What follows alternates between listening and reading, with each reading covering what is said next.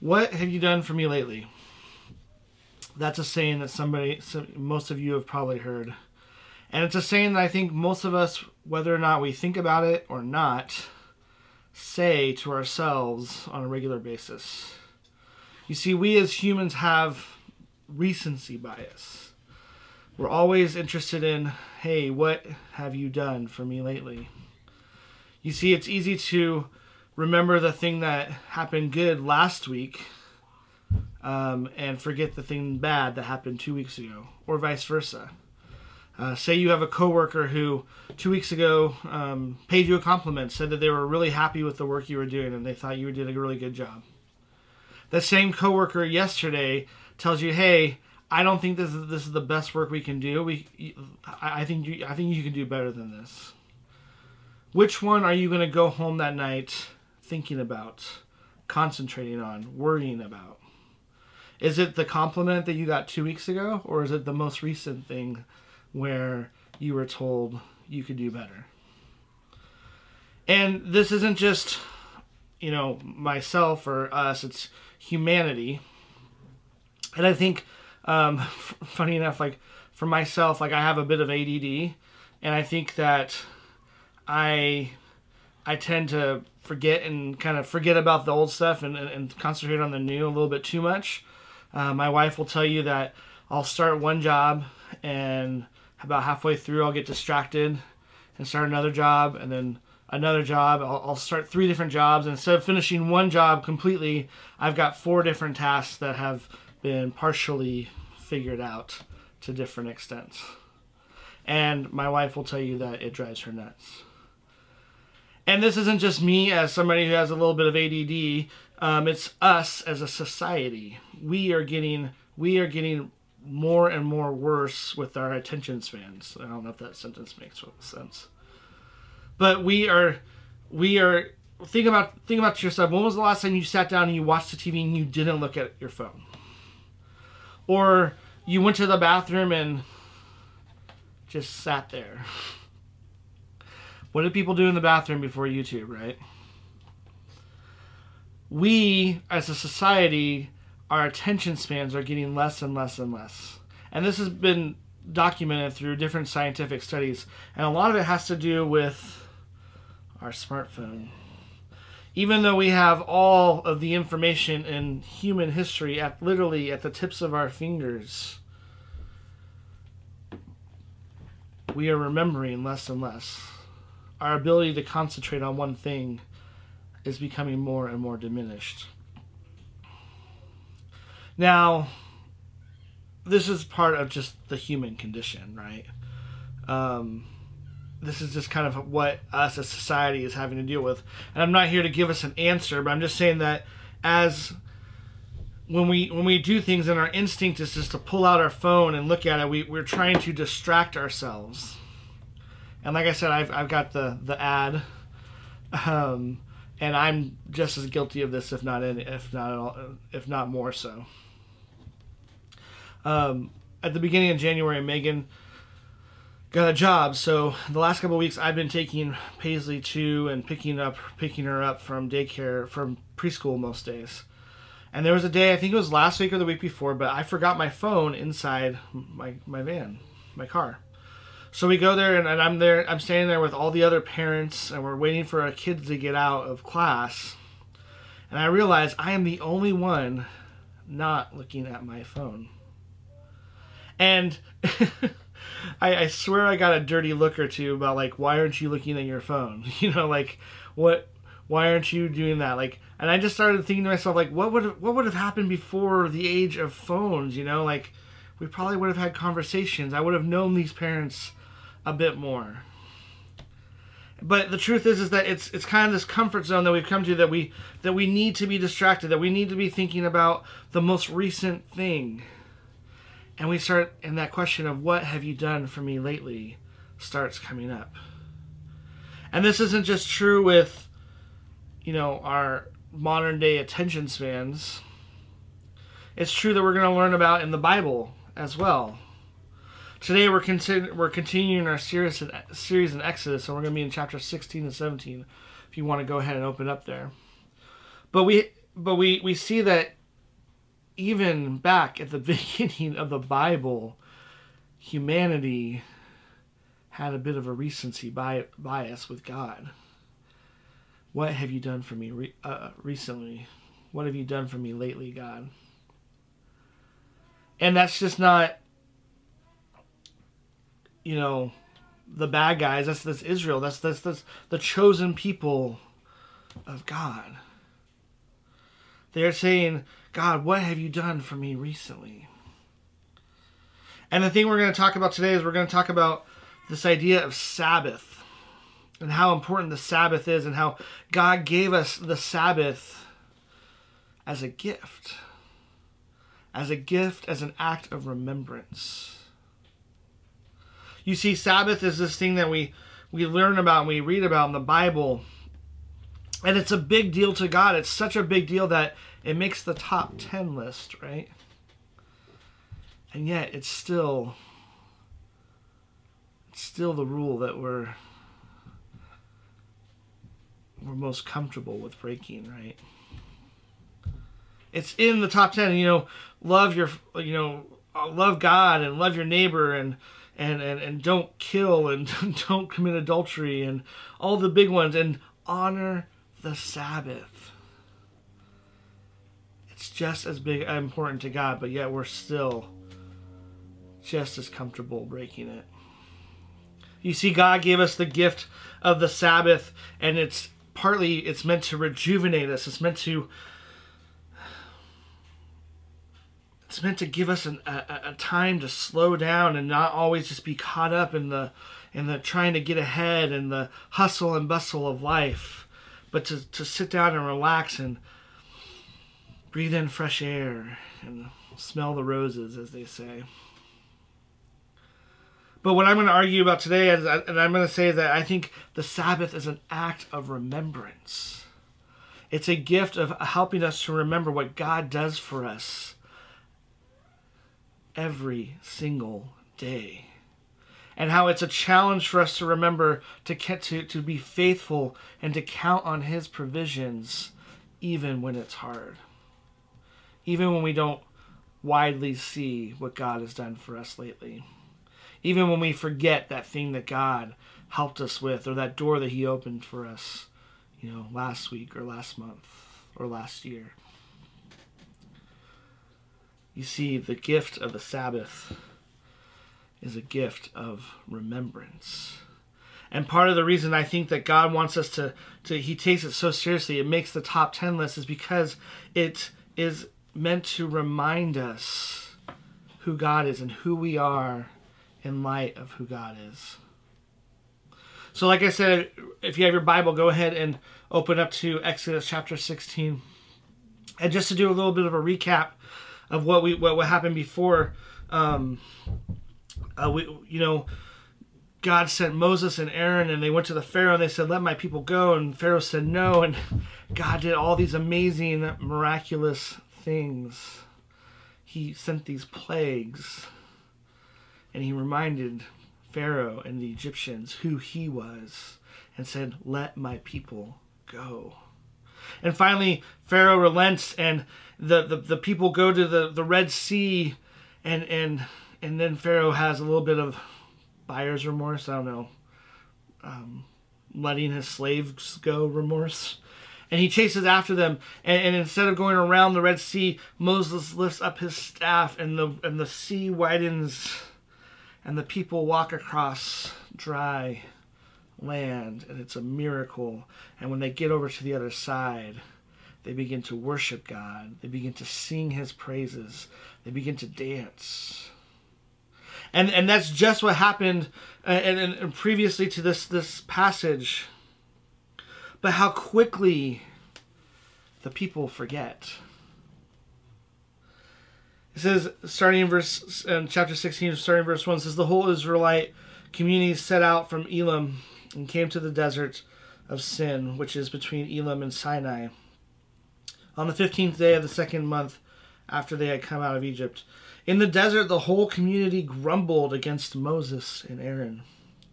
The Israelites said to them, 'If only we had died by the Lord's hand in Egypt, There we sat around pots of meat and ate all the food we wanted. But you have brought us out into this desert to starve this entire assembly to death. God, what have you done for me lately? At least in Egypt we had pots of meat. They're remembering the good old days. As humans, we tend to remember things, even bad things, even things we didn't enjoy, in the best light possible. And as the saying goes, it's better the devil you know than the devil you don't. In Egypt, at least they had expectation. They knew what was going to happen. They knew what every day was going to bring them.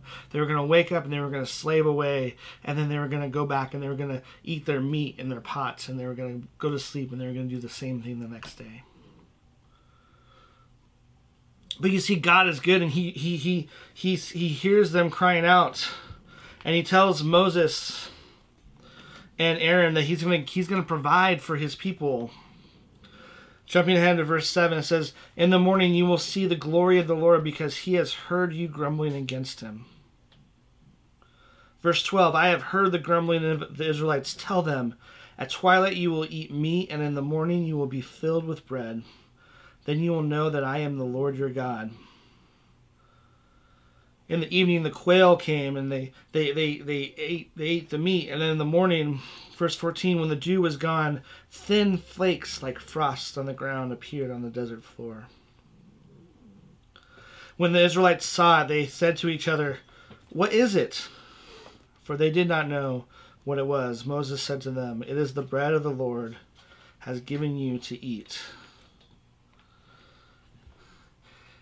Fun fact, just kind of Bible knowledge. The word manna, that's what we're describing here, this manna from heaven, the bread of life that comes from heaven, that appears every morning. Literally translated means, what is it? What is it? It's the bread of life come from God. He is providing for you. He sent you quail. He sent you bread. And that's not just... It's not just a one-time thing. This is something that God does on a daily basis. And Moses and Aaron give the instructions that don't take advantage of this. Just gather enough for what you need for today. You don't need to hoard away more, because tomorrow God will provide again. This is what the Lord had commanded. Verse 16. "Everyone is to gather as much as they needed. Take an omer for each person you have in your tent." The Israelites did as they were told. Some gathered much, some gathered little.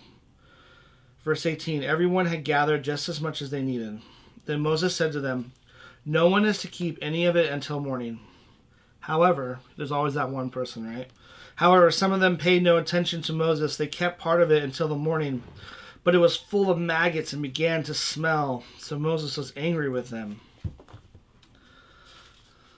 And then Moses tells them again, he says, each morning everyone gathered as much as they needed, and when the sun grew hot, it melted away. On the sixth day, however, they gathered twice as much.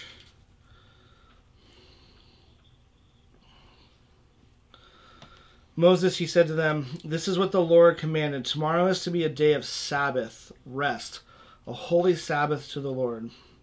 So bake what you want to bake and boil what you want to boil. Save whatever is left and keep it until morning." So they saved it until morning as Moses commanded, and it did not stink or get maggots in it. This is on the sixth day, remember. 6 days you are to gather it, but on the seventh day of the Sabbath there will not be any. Nevertheless, some of the people went out and on the seventh day to gather it, but they found none. Then the Lord said to Moses, "How long will you refuse to keep my commands and my instructions? The Lord has given you the Sabbath." The people rested on the seventh day. See, the Sabbath is meant as this gift, as this act of remembrance, to know that God will provide for us every single day. And on the sixth day, we're to gather extra, because we know that that the next day we have to trust that is going to withstand us through the next day. And it goes on to talk about how Aaron and Moses, they gathered up a bunch of this manna and they put it in a pot and they put it in the Ark of the Covenant eventually with the 10 Commandments. And how it was meant to be a reminder of the ways that God provided for them in the desert. An act of remembrance. You see, the seventh day is meant to be a day of trust. It's meant to be a reminder that God is providing for us on a daily basis. And you take one day a week and you don't do anything, and yet somehow you still live. You see, oftentimes we can get caught up with this idea that Sabbath is meant to just be a day of relaxation and a day of, I'm not gonna be productive, or I'm gonna do chores. Or Sabbath for, I think, all of us is different. It's supposed to be a rejuvenation, but it's also supposed to be an act of remembrance. In the same way, a couple weeks ago, I preached about how taking communion comes from the Passover meal and how it's an act of remembrance of what God has done for us, what Jesus has done for us. Sabbath is a reminder that we can only count on God. No matter how hard we work, no matter what we do, we're never going to get ahead enough. And it goes on in chapter 17, and it basically repeats the story. You see, part of the reason why we're going through Exodus right now, the first book of the Bible that we as a church are going through, is because I believe, and a lot of biblical scholars will say the same thing, that if you understand Exodus, you can understand the whole biblical story. Because essentially it's the same thing happening over and over and over and over again. God makes a promise. The people break the promise. They yell out to God for help. God helps them and says, don't do that again. And then the people do it again, and repeat. Except for in chapter 17, it talks about how they're thirsty. And God tells Moses to hit a rock, and water comes flowing out of it. And then they're faced with a battle against the Amalekites. And Moses tells Joshua to raise up an army to go fight them. And Moses is to take his staff in his arms and hold them in the air. And as long as he does that, the Israelites are winning the battle. It's a direct callback to when Moses was holding up his fist and his staff, his hand and his staff, and the Red Sea. As long as he does that, the Red Sea stays open. It's this idea that over and over and over again, God shows up.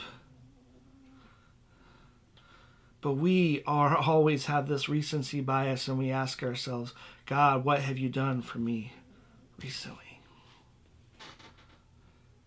And the Sabbath is meant to be a reminder that God provides for us every single day. Yeah, it's easy to kind of have that praiseworthy moment, that moment where you can go to the Bible study and you can say, God provided for me in this way. I needed to pay a bill and then a check came. Or I needed to I was hungry and God provided food. Or I didn't know how I was going to do, how we were going to, pay rent this week. And then something happened and it made it so I could pay rent. Those are awesome, amazing stories. But the truth is that God provides for us every single day. And when we take that one day a week, we can remember that there's nothing we do that God isn't providing for us. The harder we work on when we take the seventh day off, when you take that Sabbath, it doesn't matter how hard you work the rest of the days, because you know that God will provide for us. It's reminiscent of what Jesus talks about in Matthew chapter 6, where he says, you see how the birds of the air and the flowers of the field, how even they are so much lower than you are, but God still takes care of them. They don't worry about where their next food is going to be. It's this act of letting ourselves go and just trusting that God is going to care for us. And let me tell you, I'm going to be the first one to say this. I'm just as guilty as everybody else. In fact, I'm probably more guilty of everybody else. Sabbath is something that I have a really hard time with, and I struggle with, especially since I've become bivocational these last few months. There's always work that needs to be done. There's always something that has to get done. There's always a deadline coming up. There's always something that needs to be, a sermon that needs to be prepared for, a project that needs to be finished at work. But this is what I need to do. I need to challenge myself, and I want to challenge you. And I want to challenge you to challenge me, to remind me of, are you taking a Sabbath? Are you remembering the ways that God is providing for you? You see, in the end, Sabbath is an act of thanksgiving. It's an act of remembrance. And some days it's easy to do that. Some days, you got a little extra money in your pocket. It's a shiny day. You're having, you're having a good day with your wife and kids, or your husband and your kids. And some days it's hard. Some days it's hard to remember that God is with you, and He's opening doors, and He's there blessing you, and He's sustaining you. That's why once a week we need to take that time, and we need to concentrate. We need to thank Him for the ways that He provides for us on a daily basis. So that's what I want to challenge you this week. I want to challenge you to take Sabbath seriously, to remember, to do it as an act of rejuvenation, as an act of remembrance, that God will sustain you in the good times and the bad. Let's pray. God, thank you for this day. Thank you for this chance that I have to share your word, Lord. God, I thank you for the gift that you've given us in Sabbath and this opportunity that we have to remember you. And God, forgive us for the times that we've grumbled, we've complained, and we've forgotten the ways that you have taken care of us, Lord. God, I pray that not only myself and my family, we remember to take Sabbath together, but we as a church find ways to Sabbath as well. That we find ways to remember the ways that you have provided for us. God, I pray that as we go this week, that we carry your good word into the world, and that we share the gospel with those we love and those that we encounter, Lord. Whether it's we tell them directly about the sacrifice your son made for us on the cross, or whether it's through a smile or holding open a door for somebody. God, I pray that you continue to sustain us in all that we do. Pray all this in the name of Jesus. Amen. God bless.